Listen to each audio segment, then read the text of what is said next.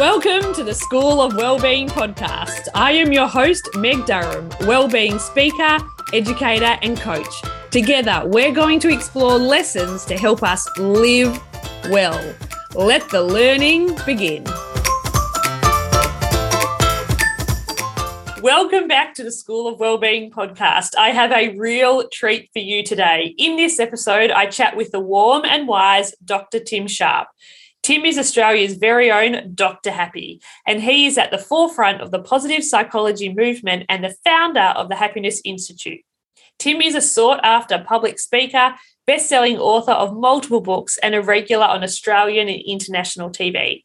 Tim is widely regarded as a leader in mental health and an authority on all things happiness in Australia. With 3 degrees in psychology, including a PhD, and an impressive record as an academic, clinician and coach, Tim is a big-hearted professional with lots to teach us about the art of living well. In this conversation, we discuss the art of getting to know ourselves, the importance of taking educated risk with our lives, the nuances of depression, how depression can impact the way that we feel and function, the obvious and subtle signs of depression, and so much more. I hope you enjoy my heartfelt conversation with Dr. Tim Sharp. Welcome, Tim, to the School of Wellbeing podcast. Thanks so much for having me. I am so excited. Every time I sit down to have a conversation, I'm so excited because the people who are willing to share their story and their understanding of the world really excite me. And I first saw you speak years and years ago when I was a teacher, and it was a start of year presentation. And what blew me away was you understood the science, and that was a given. But what really took my breath was you brought yourself.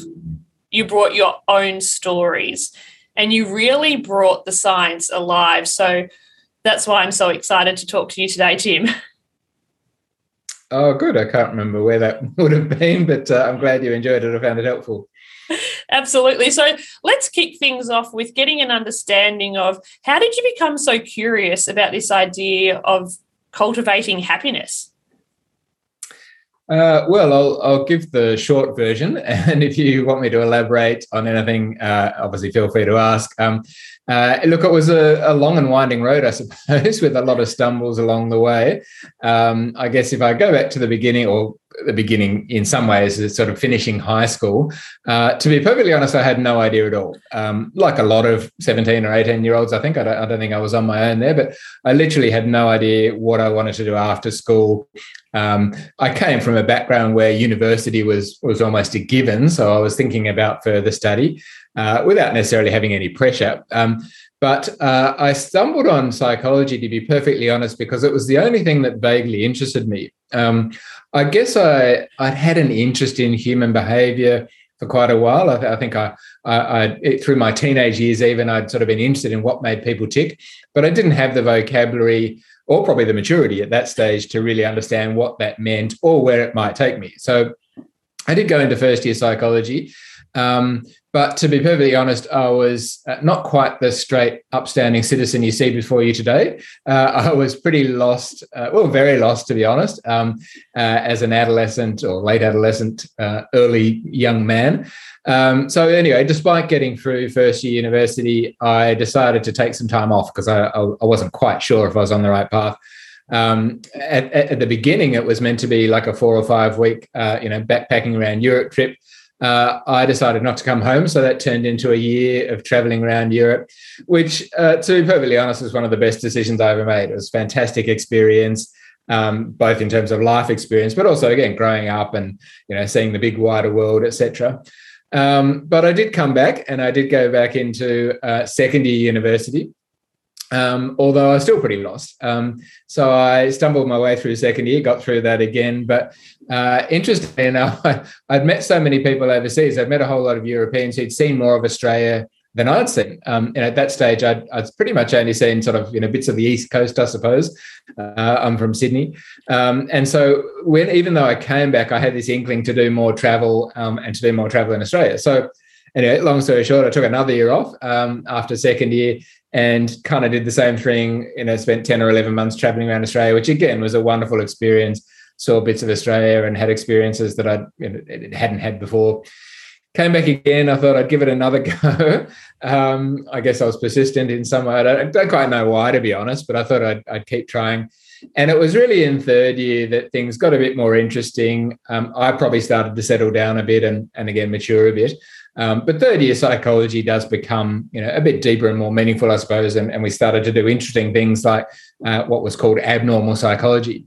And it was really then, I suppose, that I started to think, well, hold on, there might be something in this. There might be something in, before happiness, my focus was really on, clinical psychology. My background was in clinical psychology. So in a sense, the focus was much more then on, mental ill health, depression, anxiety and distress and dysfunction, etc. So from then on, I settled down a bit more. I finished third year, went on to fourth year honours, which is part of the course I was doing. And I was doing pretty well at that stage. But again, really had no idea. I still didn't really although I was interested in psychology, I didn't really understand where I could go with it, where it would take me. And when I finished fourth year, my honours year, I was still floundering a little bit. And I had what I now look back on as probably one of the most significant moments in my life. I think we all have a couple of these in our lives, which is where one of the lecturers who I'd sort of, I guess, had a bit of a relationship at the time, encouraged me to apply for the clinical master's degree, which I hadn't actually even thought of at that stage. I didn't really even know what it meant. And there was only a few days left for applications. So again, it was really one of those sort of sliding door moments, which I'm incredibly glad and appreciative that I stepped through. So I did apply. I was lucky enough to get accepted. And I went into, the next year, obviously went into the clinical master's program at the University of New South Wales. And that was just fantastic. Almost literally, I can still remember from day one, just loving it, loving every minute of it, loving the other people I was with. And it was the first time in my life that I could remember feeling, I think I know who I am. I think I know what I could be. I think I know what I could do. And I started to think that I could actually be good at this. I could help other people, and it just, I guess, it grew from there. So that was the first part of my professional life as a clinical academic. I went on to do a PhD as well. So I was a therapist, researcher, lecturer, and really thoroughly enjoyed both studying and understanding mental ill health. But also helping, just as importantly, I suppose, helping other people as a practitioner to overcome some of those common types of distress and dysfunction. The Happiness Institute came after that, so maybe we'll come back to that later. But I suppose just to set the foundation, the other thing that was important there, which I didn't tell anyone about for a long time, is that I'd also experienced quite some severe mental ill health myself. So through most of my late adolescence and early adulthood, through those years I've just been describing, I experienced quite severe depression with, I suppose, a trigger warning here, with some very severe episodes of suicidality. So again, although I didn't really understand what it was doing to me or how it would play out at the time, I guess my other motivation was to understand myself and to help others not suffer as much as I'd suffered at that time. So that's the first part of my career.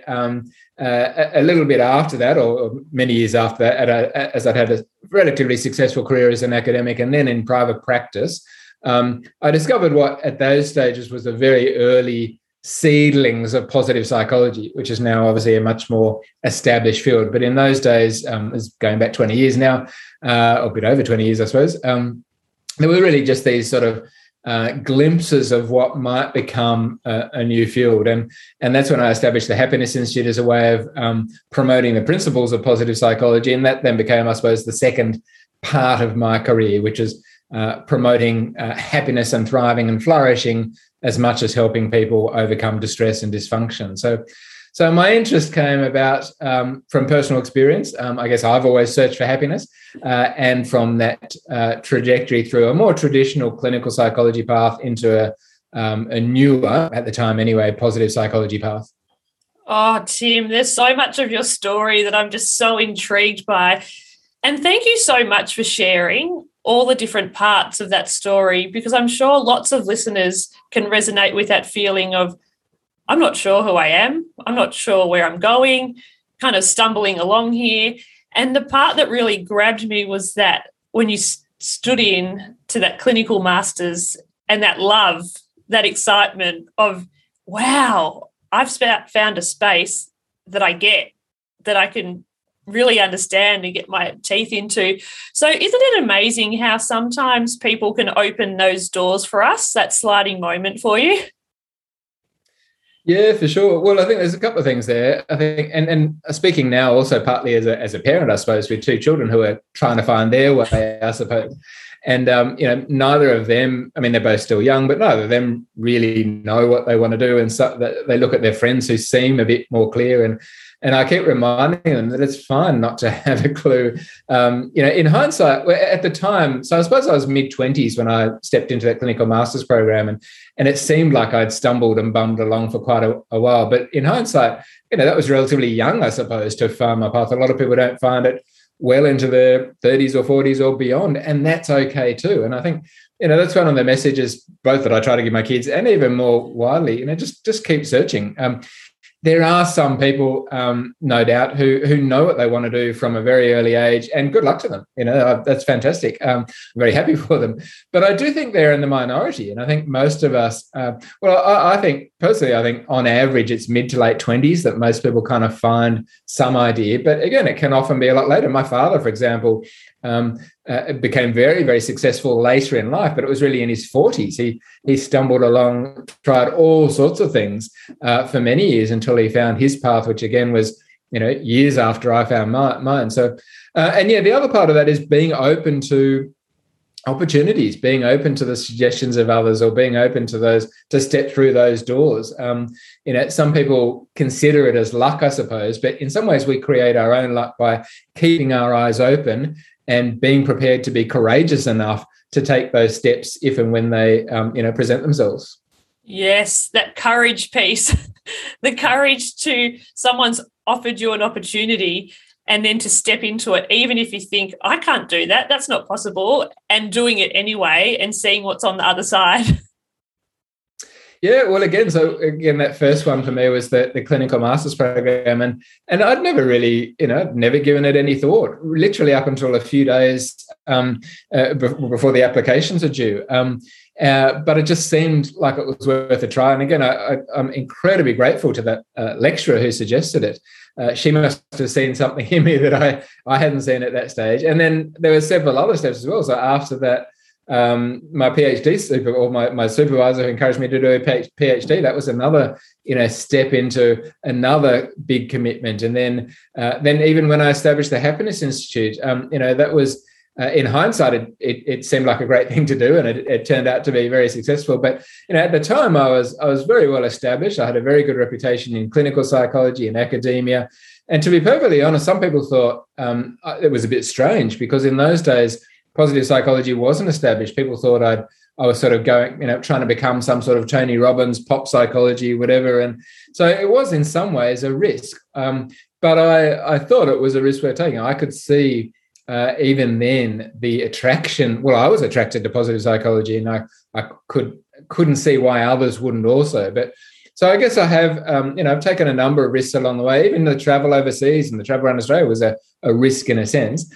And I suppose the lesson, you have to take risks if you're going to make any sort of progress, if you're going to grow and become who you can be. Oh, yes, that idea of taking risks. And there's a part of us that's so excited by a risk and is sort of, exhilarating to think, oh, I'm going to take some risks. And there's another part of us that thinks, oh, but then that's risky. How am I going to handle the risk? So what did you learn from taking that risk and to start your own business? Like, what did you learn in that transition? Well, I probably should say I took calculated risks most of the time.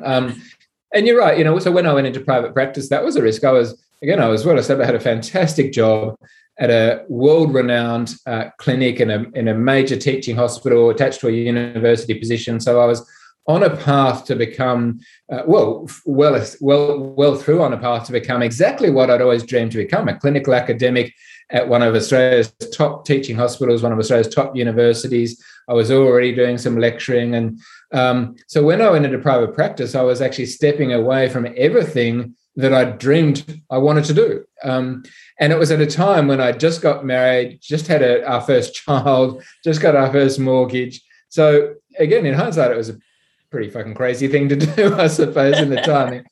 But I did do it, I suppose, to be honest, I did it in a gradual way. So I went part-time so I stayed on part-time, went into private practice part-time, and it was only when that started to establish itself that I left and went full-time. And I think, again, there's an important message there. A lot of people think of risks as in very black and white terms, or, I have to do all of this or all of that.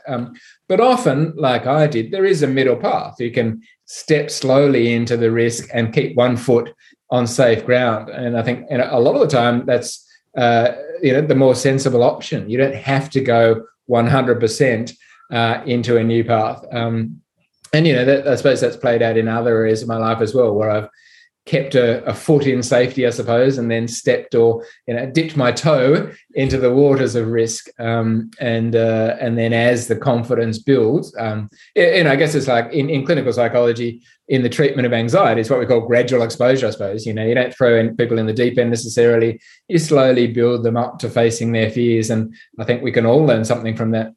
Oh, we sure can. And what we can also learn from your story is sometimes we have an idea of where our life's going. We have this sort of imaginary trajectory and ladder and the ticker box. So we just keep going. And it's really interesting to hear that you had this path, this traditional path, and then you gradually, one step at a time, took another path. Why do you think you veered off the path that you initially had for yourself? What took your curiosity that way? Well, to be honest, what I dreamed or what I thought I wanted turned out to be not quite the same as what I thought it was. So again, my dream was to become a clinical academic, that first goal, I suppose.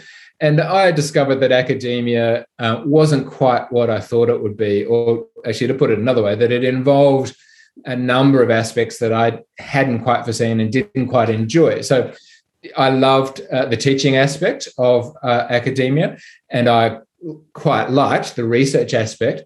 But academia, by definition, exists within a massive bureaucracy. And I learned fairly quickly that I wasn't very good with bureaucracies and red tape and administrators and having to check 400 boxes and go to 300 meetings to get anything done. I didn't realize it at the time, but I have an entrepreneurial element or aspect to my personality, I suppose. And even establishing the private practice, and then the Happiness Institute has involved that. But again, I didn't quite understand what was going on for a while, but I started to find academia frustrating. And it was because of the bureaucracy. So once I kind of realized, because I was having these ideas, I thought things could be done better. I thought it could be changed. And I had a fantastically supportive supervisor who in many ways agreed with me, but he was much more patient than I ever was. And he kept sort of saying, yes, we can try this, but, take small steps. It's going to take time. I didn't want to take time. I was in a bit more of a hurry. And so when I sort of realized that and came to terms with that, I understood that I'd probably be happier in another context. So that's what, and along the way, I suppose the same thing. When I established the private practice, for example, and accidentally that became, very, very successful. I didn't really set out to build it. I initially stepped out just to be a solo practitioner, to have freedom and flexibility. But as I hinted at, when I discovered that kind of entrepreneurial gene, that grew into a sizable business. I was employed 30 or 40 or 50 people, I think, had multiple offices. It was, turning over lots of revenue, I suppose, as a multi-million-dollar business. And I discovered after a while that I didn't really enjoy running a big business, despite the fact that it was massively successful in all regards. So again, each time, you can't really ever know exactly what these things are going to be like until you get there. And so I suppose one of the things I think I've done well, and I certainly encourage other people to, is to continually review and reassess and revise. Is this what you thought it would be? Are you as happy as you thought you'd be? I'm a different person now to what I was 10 years ago and 10 years before that. So my goals change, and I think we need to adjust and adapt. And I've done that continually, even though my path has always been, for several decades now within psychology. it's evolved quite significantly. And what I do now is very different to what I did 10 years ago, which is different to 10 years before that, etc. So, I think that, that's important to understand that just because you achieve a goal doesn't necessarily mean that's where you'll be forever. Oh, there is so much beauty in that, Tim, because I think there's a part of us that can get stuck thinking, well, I thought I should do this and I'm doing this now. Maybe why aren't I happy? Why isn't it sort of measuring up with what I had planned?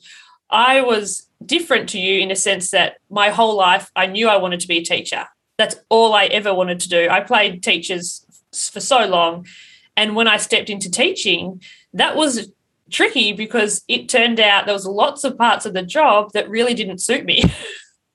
And so when you have these ideas and then you have to face a reality, there can be some challenges in that. So how do people get to a place where they can start to see that things may not be working out the way that they thought or planned, and have that acceptance or understanding and awareness that maybe it's not for me at the moment or things are changing? How can we unpack that a little bit? Well, again, I think it's largely trial and error. You can't possibly know. I mean, particularly, again, at the moment, I'm not sure when this will go to air, but at the moment, there's a whole bunch of people sitting there, year 12 exams, 17, 18-year-olds, and a whole bunch of those people who will then, or, soon, or if they haven't already done so, put in, applications for tertiary studies, etc. But, once again, as we hinted at earlier, I mean, how many 17, 18-year-olds really know what they want to do? Or even if they think they know they want to be a teacher or psychologist or lawyer or engineer or whatever, it's often different once you actually get in there. So I think there's nothing wrong with trying these things and going for whatever you feel you want. In fact, go for it. But also I'd encourage people to be prepared to be open-minded, to be prepared to review and reassess. And if it turns out that it's different to what you expected, or that there are some aspects you like and other aspects you don't like, well, how can you then do more of the stuff you like? And so I guess that's what I did. I didn't completely change careers, 100%. I didn't completely change direction. I just continued to refine what I was doing, I suppose, so that I did more of the stuff I liked, focused more on using my strengths, as the positive psychologist would say, and tried as much as possible to eliminate or in some ways outsource the stuff that I didn't like but had to do. And that's been an ongoing process and will continue to evolve. I guess, again, what I feel like I've got a pretty good balance now, but I'd be surprised if I was doing exactly the same thing in another 5 years. And maybe that's just me. Some people might be happier in a more steady path. Some people, we all have different risk profiles, I suppose, different appetites for change. So if you do know what you want to do, any of the listeners out there, and if you are happy with what you're doing and you want to keep doing it for 20, 30, 40 years, fantastic. But if not, there are always options. And the good thing is I think that's more acceptable now than it was 30, 40, 50 years ago. I guess in my parents' generation, it was kind of accepted that you just have a job and you do it forever. So when my father, for example, changed careers lots of times, that was not very common. It wasn't frowned upon, but it wasn't as common. Now, when I look at my children's generation, it's far more common, and I think that's a good thing. Yes, it's such an interesting thing too, because as we're going along, we're having opportunities to get to know ourselves better along the journey and slowly creating a life that works for us and our unique needs and strengths and working through that. So I'm really curious to have an understanding. You said a little bit earlier about your experiences with depression, and it's an area that I'm really curious about and to get a really good understanding about, because I have a feeling, and I'm not sure if it's true, but it's just a feeling that as a society, we don't have a really well grasp on it. We don't have a good grasp on it. We don't have a really in-depth, nuanced understanding of it.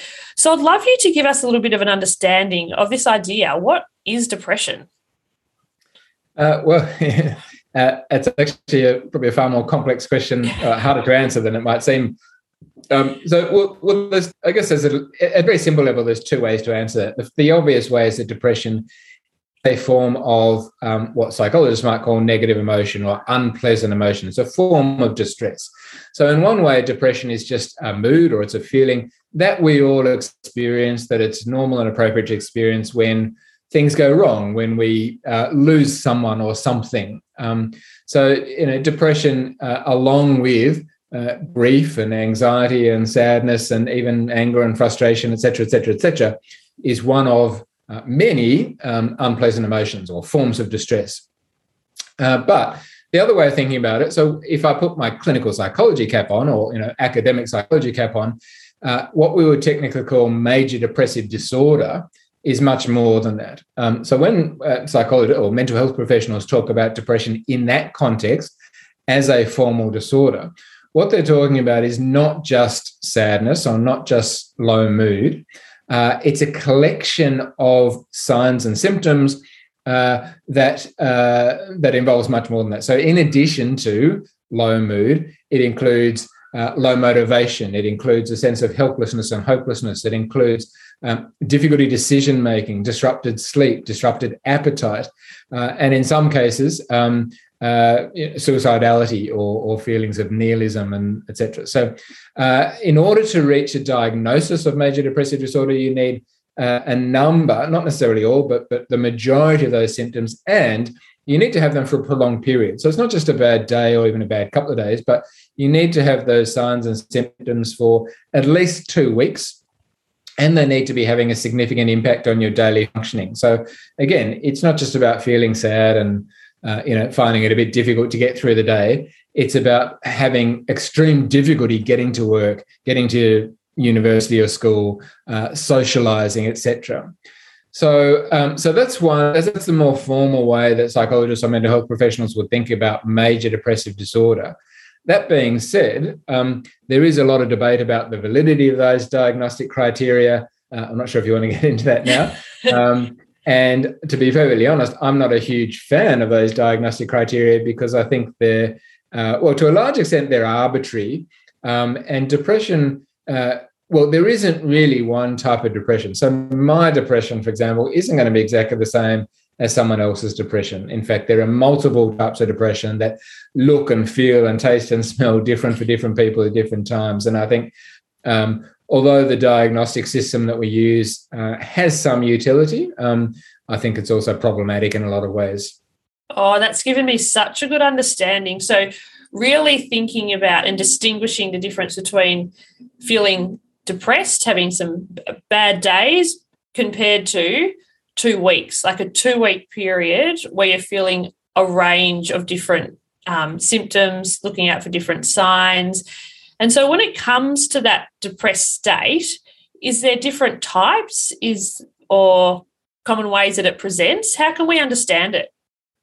Yeah, well, let me just go back again. So that 2-week period, like a lot of these diagnostic criteria, is arbitrary. And so it's almost, it's a little bit absurd in a way. So if someone had been, let's just, I had a number of those symptoms and was severely affected for 10 days, does that, technically that means I wouldn't necessarily get a formal diagnosis. But if I have it for 15 days, you get it. So, there are complications like that. But let's put that aside for a minute. So again, if we look at here in Australia, we use a system called DSM, the Diagnostic and Statistic Manual of Mental Disorders. There's a similar one called ICD, which is used more through Europe, but they're very similar in a way. So they have, they're the ones that define the diagnostic criteria. And within DSM, yes, there are a range of what are sometimes called the mood disorders or the depressive disorders. So there's major depressive disorder. There's what's called bipolar disorder, which used to be called manic depression. So that in addition to episodes of depression, these people would also have manic episodes or episodes of hyperarousal and grandiosity, etc. Episodes where it's not necessarily extreme happiness like some people think it of, but it often involves extreme risk taking. So sexual indiscretions and gambling and overspending, etc. High risk taking behaviours. So yes, there are some subtypes of depression in the formal diagnosis, but even more so, just anecdotally, if you talk to people, you'll see all sorts of different flavors. And depression, as I see it, and a lot of other people do, exists on a continuum. And bipolar disorder exists on a continuum, etc. And I think it's more important that we look at individuals and try to understand what they're experiencing. Because, the other part of it is that there's a high correlation, a lot of overlap between the depressive disorders and the anxiety disorders. So technically in DSM, they're seen as quite separate. You can have a diagnosis of major depressive disorder, or you could have a diagnosis of one of the anxiety disorders, and there's many of them. But in reality, when we look at people, there's a significant number of people who have both.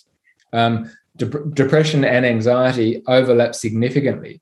So again, it does concern me a bit when we try to put people into boxes, although there is some utility in that. I mean, it gives us a common language and it gives us something to sort of makes it a bit more tangible. The reality is that most people that present, particularly at the more extreme end, have a mixed bag. Oh, Tim, that makes so much sense. What you've just explained to me has answered a lot of questions that I've had in the last few years, because everybody is different. Everybody's situation's different. So what it may look like for one person will look completely different for another. I'm thinking of someone who can get to work, do all the things, and yet at home it's completely different, or someone who can't get to work and do all the, everything. We are so unique in the way that we present. And also another point that you raised that I have thought about so often, and I don't have an understanding of it, and I'd love you to help me understand it. Is it the relationship between anxiety and depression? Why is it that it's very common that they come together? Can we sort of unpick that a little bit? Well, I think what we need to remember is that I do want to emphasize that the diagnostic systems we use, whether it's DSM or ICD or any of these things, they are useful in some ways. It helps with research, it helps with diagnose, it helps understand what treatments are effective, etc. So I'm not necessarily suggesting we completely throw them out, that they're completely wrong, or whatever. But as I said, I do have some concerns, as do many other people who work in this, work in the area. But what we need to remember is that to some extent they're arbitrary.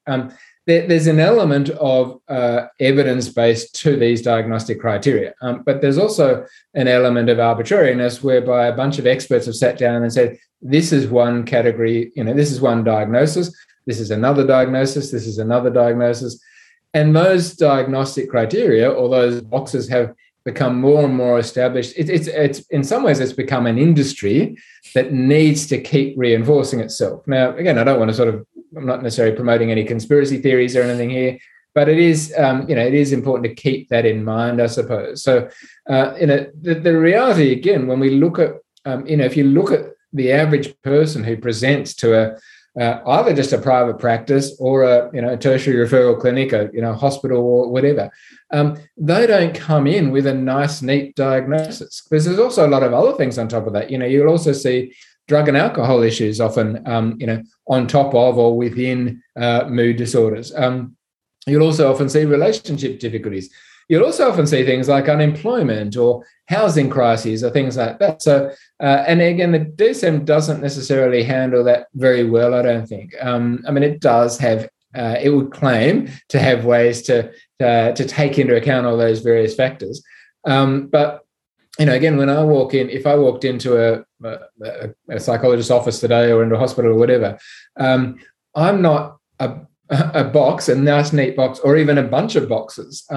I'm a messy human being that experiences a whole range of messy emotions, some of which are appropriate, or many of which are appropriate, but some of which are just probably more extreme than they need to be, or that is healthy. So, I think that's, increasingly there are, or there have been over decades, a number of people who have promoted that particular approach, and again argued that there might be some validity or more validity in treating individuals and designing treatments to suit them accordingly.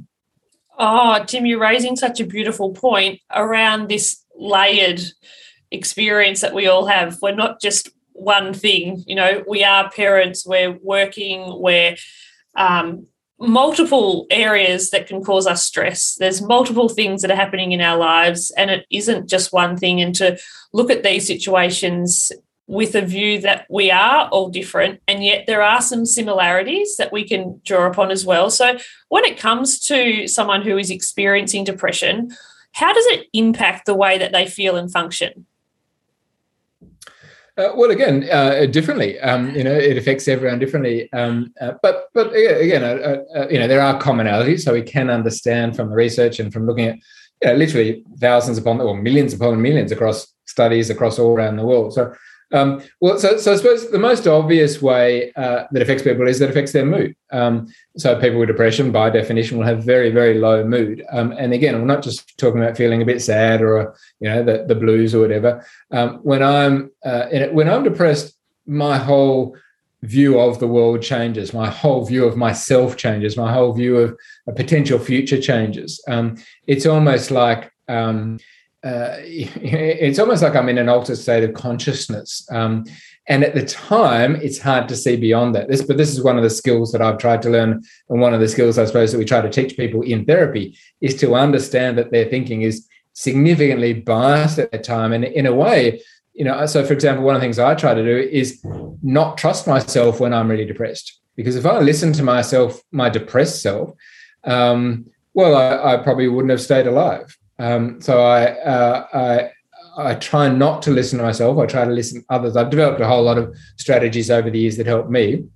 But that's so it affects people in their mood is very, very low. And again, so for me, it's hard for some people. It's hard to get out of bed. It's hard to eat. It's hard to have a shower. It's hard to make your bed. It's hard to do anything that other people would consider relatively simple. So then, it affects our behavior, functioning. Even the simple daily aspects of functioning can become 100 times, 1,000 times more difficult. All of that obviously can affect our relationships. So one of the more obvious ways that many of us behave when we're very depressed is we withdraw. That's my default position. I withdraw in, I lock myself away, both literally and metaphorically from others, which then only exacerbates the situation. So there are emotional effects, there are cognitive or psychological effects, there are social effects, etc. And again, many of them can actually become self-perpetuating. So because the less I do, the more I withdraw, the worse I feel, the more my thinking then becomes negative, the worse I feel again, etc., etc. So there are a lot of differences, and everyone is a lot different, and some other people will have more elements of anxiety and worry in that than I have, etc. But they're probably the most common ways that depression sort of can look and feel. So it sounds to me that it feels like a quite exhausting state to be in. Does it feel exhausting?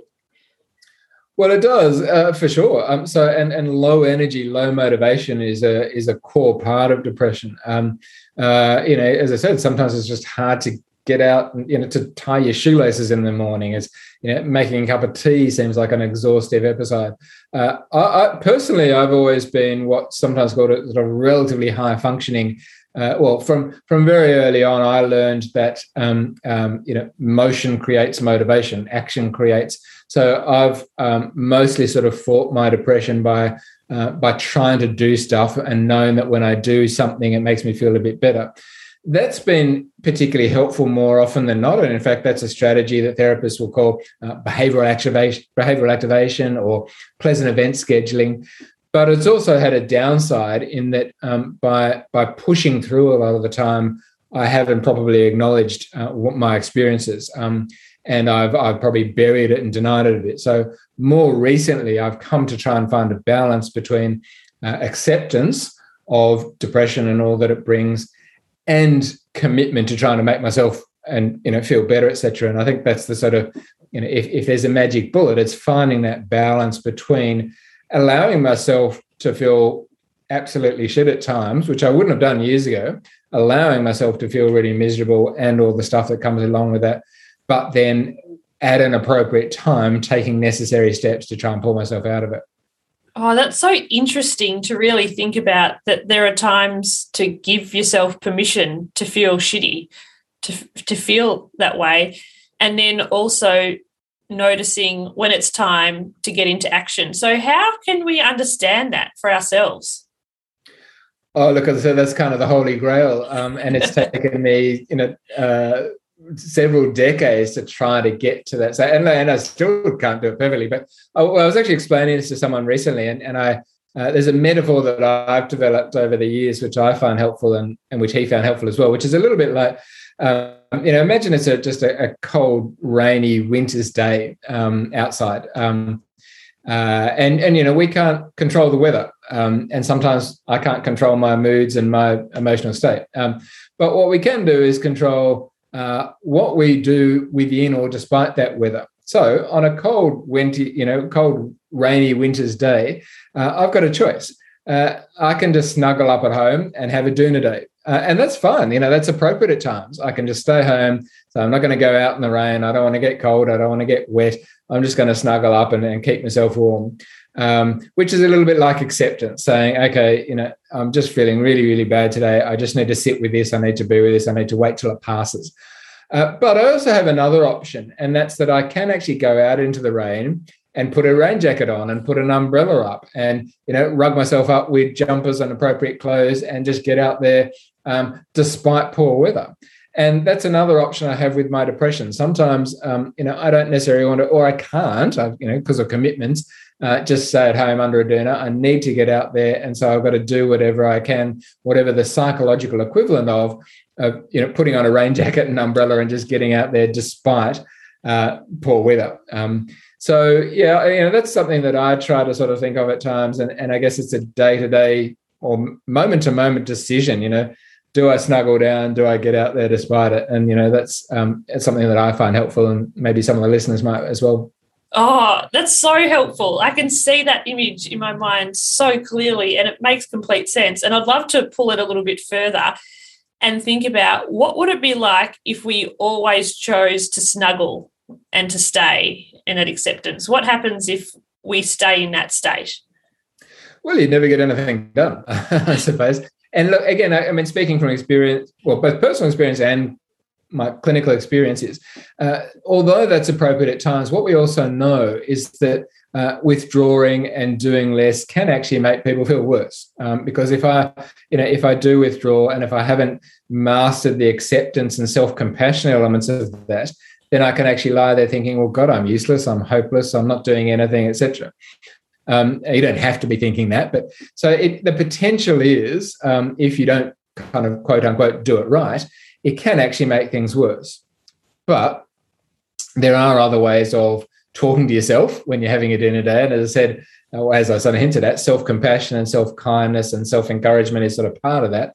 And self-limiting is also, so I guess if people, it's perfectly appropriate to do that at times, but if people were doing that, I'd encourage them to put a time limit on, say, okay, I'm going to do this for an hour a day, whatever. I'm sort of a bit reluctant to put specifics on that because everyone's different. But at some point say, right, I've given myself the break that I need. I've had my, doona time, whatever it might be. What can I now do? Even if it's just, what small step can I now take to get back out there? Because the other part of that is that we know more often than not, doing something constructive will help you feel even just a little bit better, which then can create a sort of more positive upward spiral rather than the downward negative one.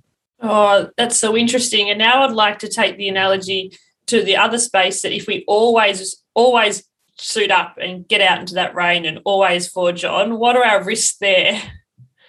Well, look, as I said, that's probably what I did a lot of up until fairly recently. I quote unquote fought it, didn't want to be beaten by it. And to a large extent, that worked. It kept me functioning, it kept me out there. But what it also meant is that I wasn't really facing up to the reality. I didn't fully acknowledge the many aspects of my experience, and I also probably misled not just myself but others. The people around me thought I was doing much better than I was, and I don't blame them for that, because that's what I was trying to convince them, that I was doing better. So that, although there's no doubt that can be helpful in the short term, over a long period of time, it's not necessarily sustainable for most of us. It just becomes too exhausting, and it doesn't deal with the underlying problem. So ultimately, at some point in time, as I found and many other people have found, it'll catch up with you, and it'll just keep eating away at you. So the downside, there's definitely an upside to that, but the downside is It's sometime in the future, or at some point it's going to come back to bite you. So at some point in time, we need to face up to the cold hard realities and deal with it in a healthier way. Oh, I'm loving this conversation because it's so nuanced and people can start to think about their own experience. And I'm hoping then they're starting to think about other people's experience. And sometimes what we see on the outside is not always what's happening on the inside. And have you seen that with the people that you've worked with, that there's sometimes a different thing happening inside compared to what you see on the outside?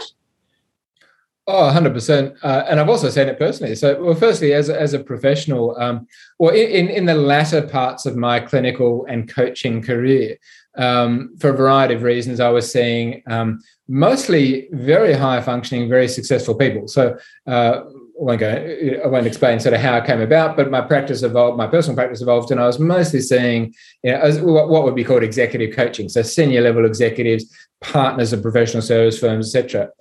So on the surface, externally, these people, were quote unquote successful, financially successful, professionally successful, kids at private schools, the right postcodes, et cetera, et cetera, et cetera. But they were sitting in a room with me, and there was a reason for that. They weren't happy or as happy as they wanted to be. Their lives weren't as good as they wanted to be. And a lot of other people in their lives didn't know that or couldn't see that.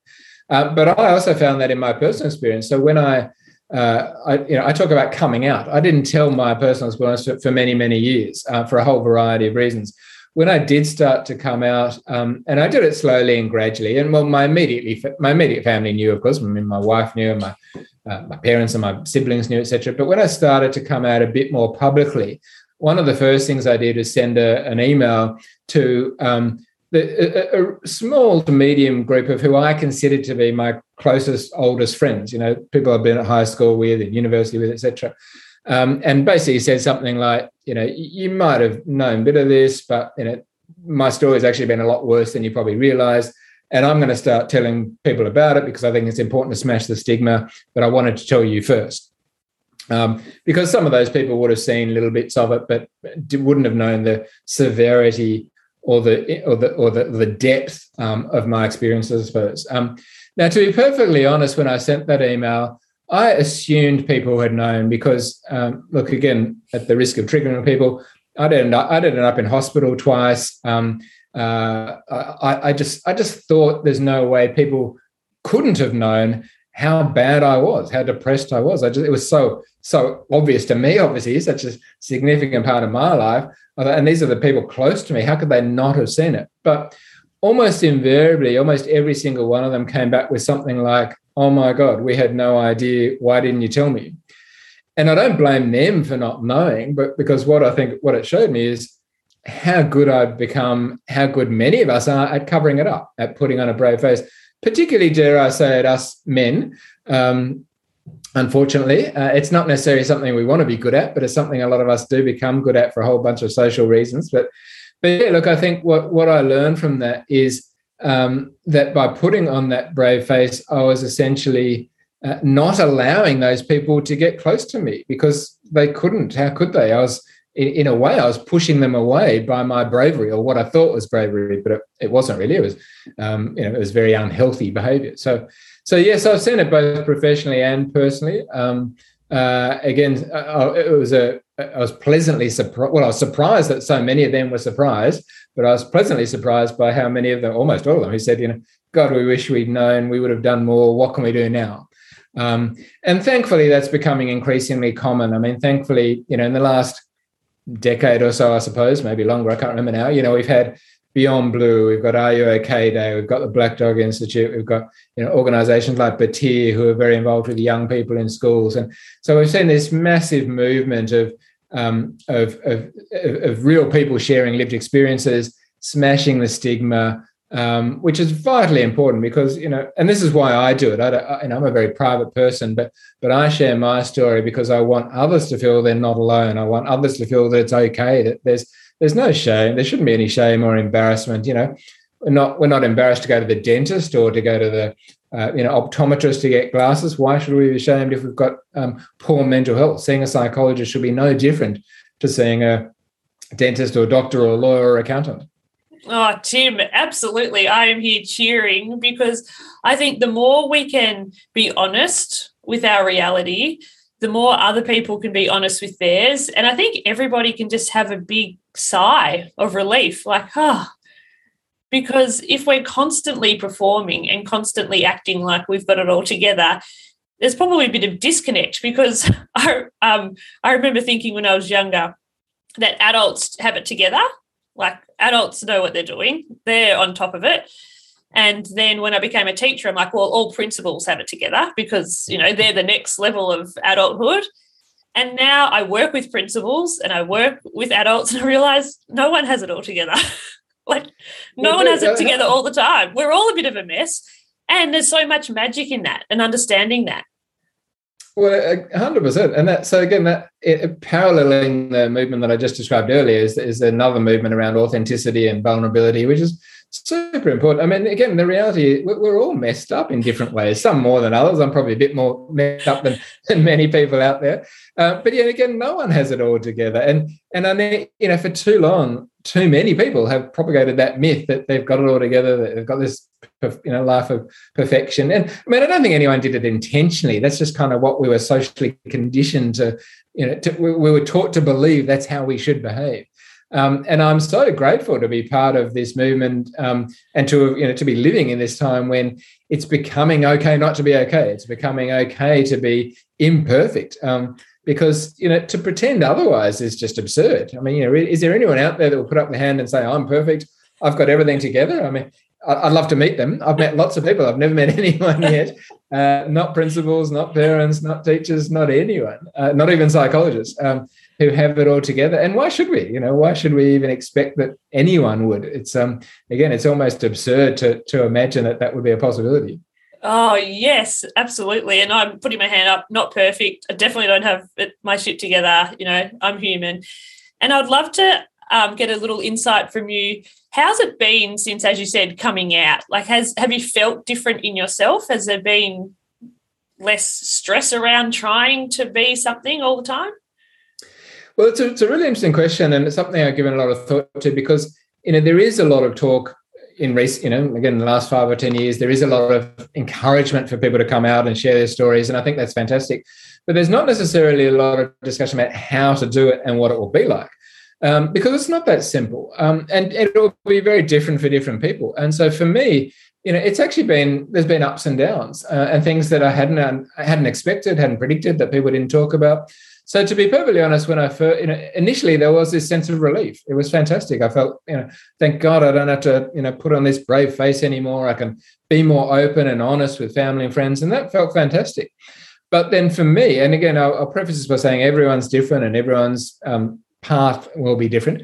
But for me, I then, having pretended to be so, and remember, I mean, at the time, I was known as Dr. Happy, the Chief Happiness Officer of the Happiness Institute. I was known as, at the risk of sounding immodest, very successful, very big reputation in all sorts of ways. So, so it was quite a surprise to many people, particularly publicly. But so there was this sense of relief.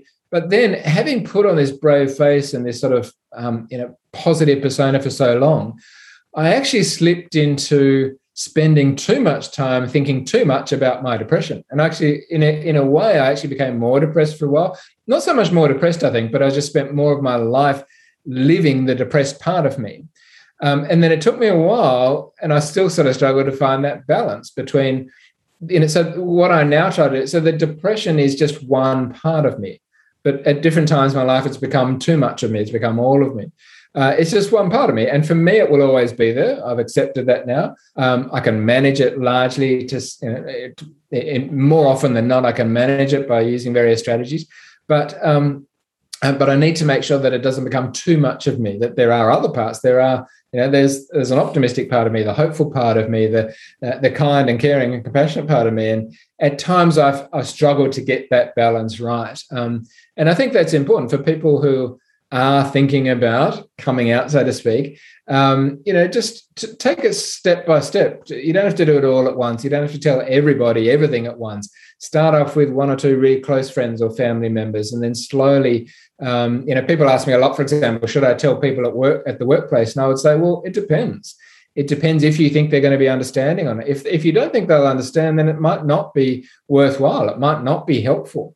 But if you do, then for sure, because I do think the more of us that speak out, the better, but only if it's in your interest, only if it's going to be healthy and helpful for you. And again, that would differ a lot for different people at different times in their life. That gives so much for people to really think about.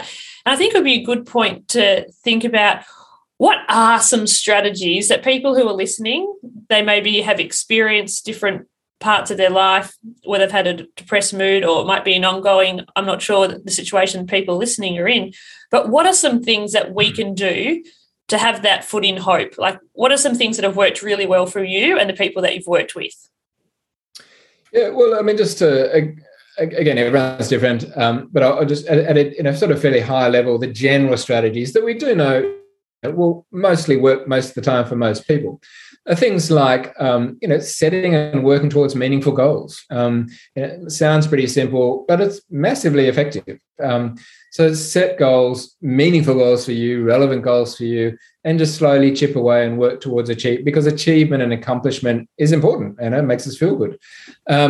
Looking after our physical health and well-being is important as well. I mean, too often for too long, psychological health and physical health have been seen as separate, but that's absurd, I think. So for me, exercise, for example, is one of the most effective things for me. Exercise is a stress buster. It's an antidepressant.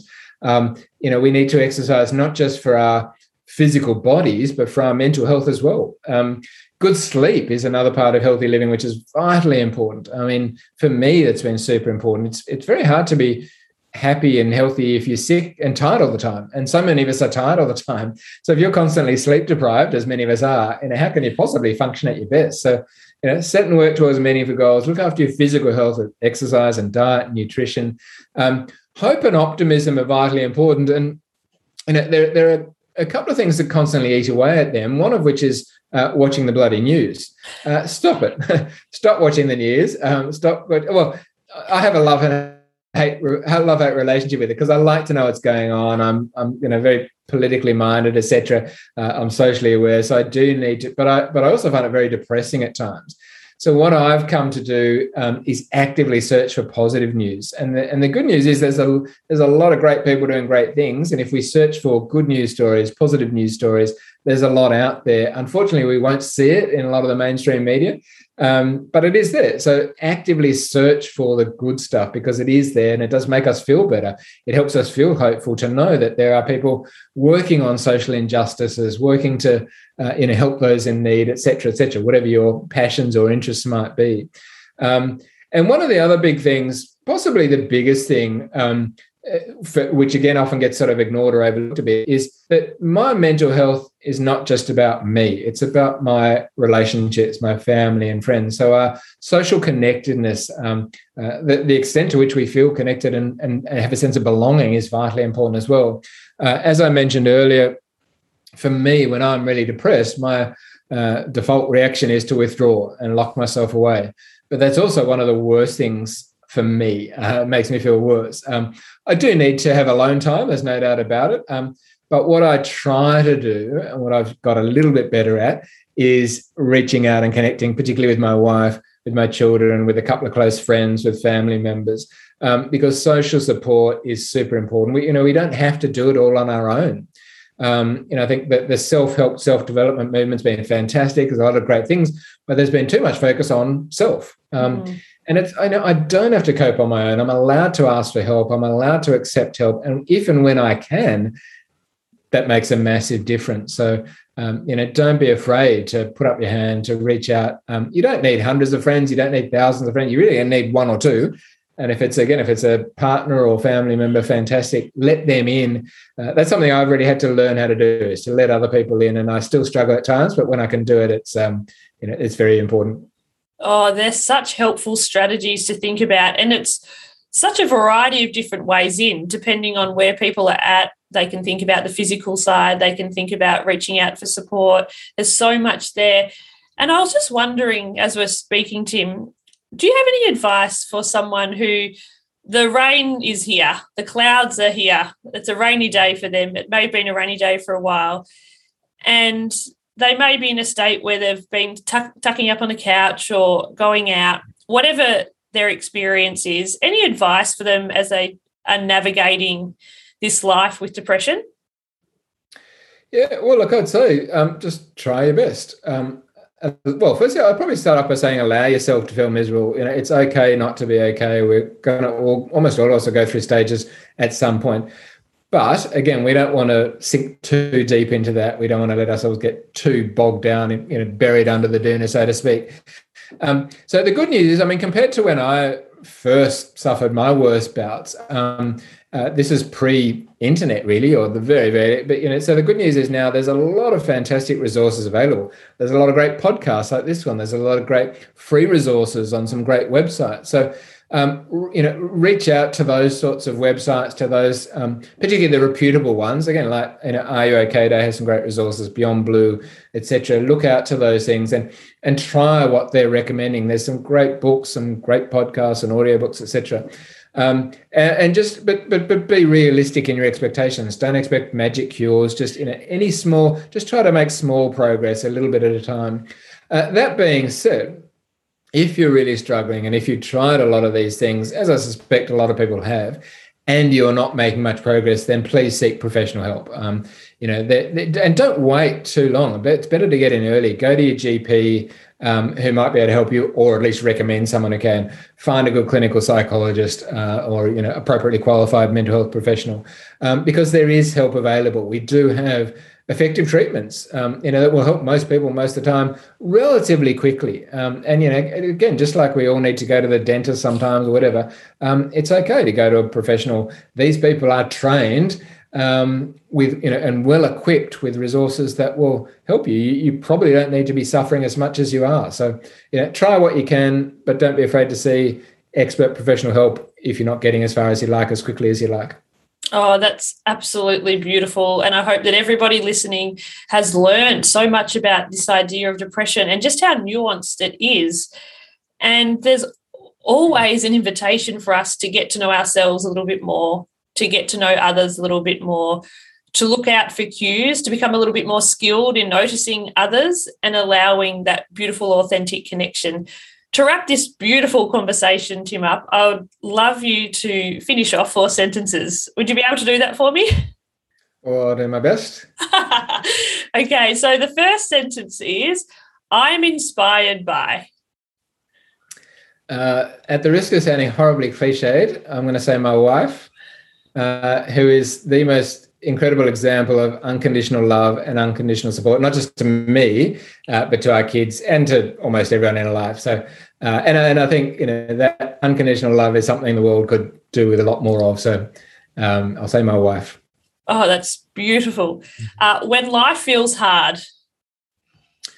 When life feels hard, I try to appreciate that that's okay. I'm a very sensitive person, so I find life hard a lot of the time because I'm very sensitive to life's injustices. But I try to accept that and try to again look for the good that exists despite the difficulties that are often out there.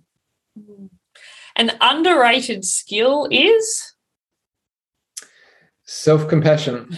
It's become more and more important in my life and in my coping. Unfortunately, it's not something we're taught in schools, or actually a little bit more now, I suppose, than 10, 20 years ago. But I would argue that that's possibly the most important thing anyone can ever learn, or that we could ever teach, particularly younger people and our children. The idea that we're accepting our imperfections, being kind to ourselves regardless of that, and remembering that we're all imperfect together. So I'd probably say self-compassion, which sounds easy, but it's harder to do in practice. I'm laughing, Tim, because isn't that true? So many things that we talk about in this space sound so easy, and yet they are hard to do. And so to finish it off, I am looking forward to. I'm looking forward to enjoying, I was about to say the final stage of my life. That sounds like I'm about to die, but I kind of feel, maybe in the third act, in a sense. I feel very privileged in many aspects of my life that I have a lot of control over what I do and when I do it. And I feel like I'm almost at a stage where I can really enjoy that, despite what I'm sure will be some ongoing difficult times. But I want to enjoy the foundation that I've built. And particularly, I suppose, part of my enjoyment of that is doing as much as I can and helping others as much as I can. Oh, Tim, thank you so much for your willingness to share your experiences, your stories, your insights. I know that this conversation will open up new ways of thinking and feeling and functioning for people. I just know that by listening to this kind of information, there are some doors that'll be opening up. And I'm so grateful for that, Tim. Thanks so much for having me. Pleasure. So that's Tim on what is my podcast called? I've forgotten now. The School of Wellbeing podcast. So thank you so much, Tim. It's just been so good. Thanks again, and good luck with it all. I look forward to seeing it come out into the world. What a heart and mind opening conversation. I was so lost in the moment that I even forgot what the podcast was called. How embarrassing. Dr. Tim Sharp has the ability to bring himself to every conversation, and he invites us to think about how we're showing up and how we're living our lives, and is there a way that we can dip our toe into a little bit more hope, a little bit more optimism, a little bit more risk with the choices that we're making. Before you go, I would like to invite you to stop and take a moment to think about the two following questions. 1, from this conversation, what is one thing you want to remember? What is your pearl? Number 2, what is one action you can take in the next 24 hours to support your well-being? With the world opening up, I am so excited to get out and about and share the well-being message. If you're looking for a well-being speaker for your next event or staff professional development session, please reach out. I love to share well-being education that makes sense. I'm currently working on ways to create spaces for big-hearted humans to connect, share, laugh, and learn in authentic ways. So subscribe to the Thought of the Week to be kept in the loop and all the announcements. I would love to hear from you. What are your pearls? What are you learning from these conversations? Connect with me via LinkedIn, Facebook, or Instagram. To support the show, please rate and review on iTunes and share with your family, friends, and colleagues. If every listener shared with one other person, it would have a significant ripple effect within the community. And that is my big hope, that every conversation creates new ways of thinking, feeling, and functioning within the community. All the links from this episode will be in the show notes. Thank you for listening to an episode of the School of Wellbeing. This episode was proudly brought to you by Open Mind Education. Open Mind Education is committed to sharing wellbeing education that makes sense. To learn more, visit the website openmindeducation.com. There you can sign up for the free 5-step energy guide to help boost your energy so you can better navigate the ups and downs of life. Thank you for listening, and I look forward to sharing more lessons in the School of Wellbeing next week.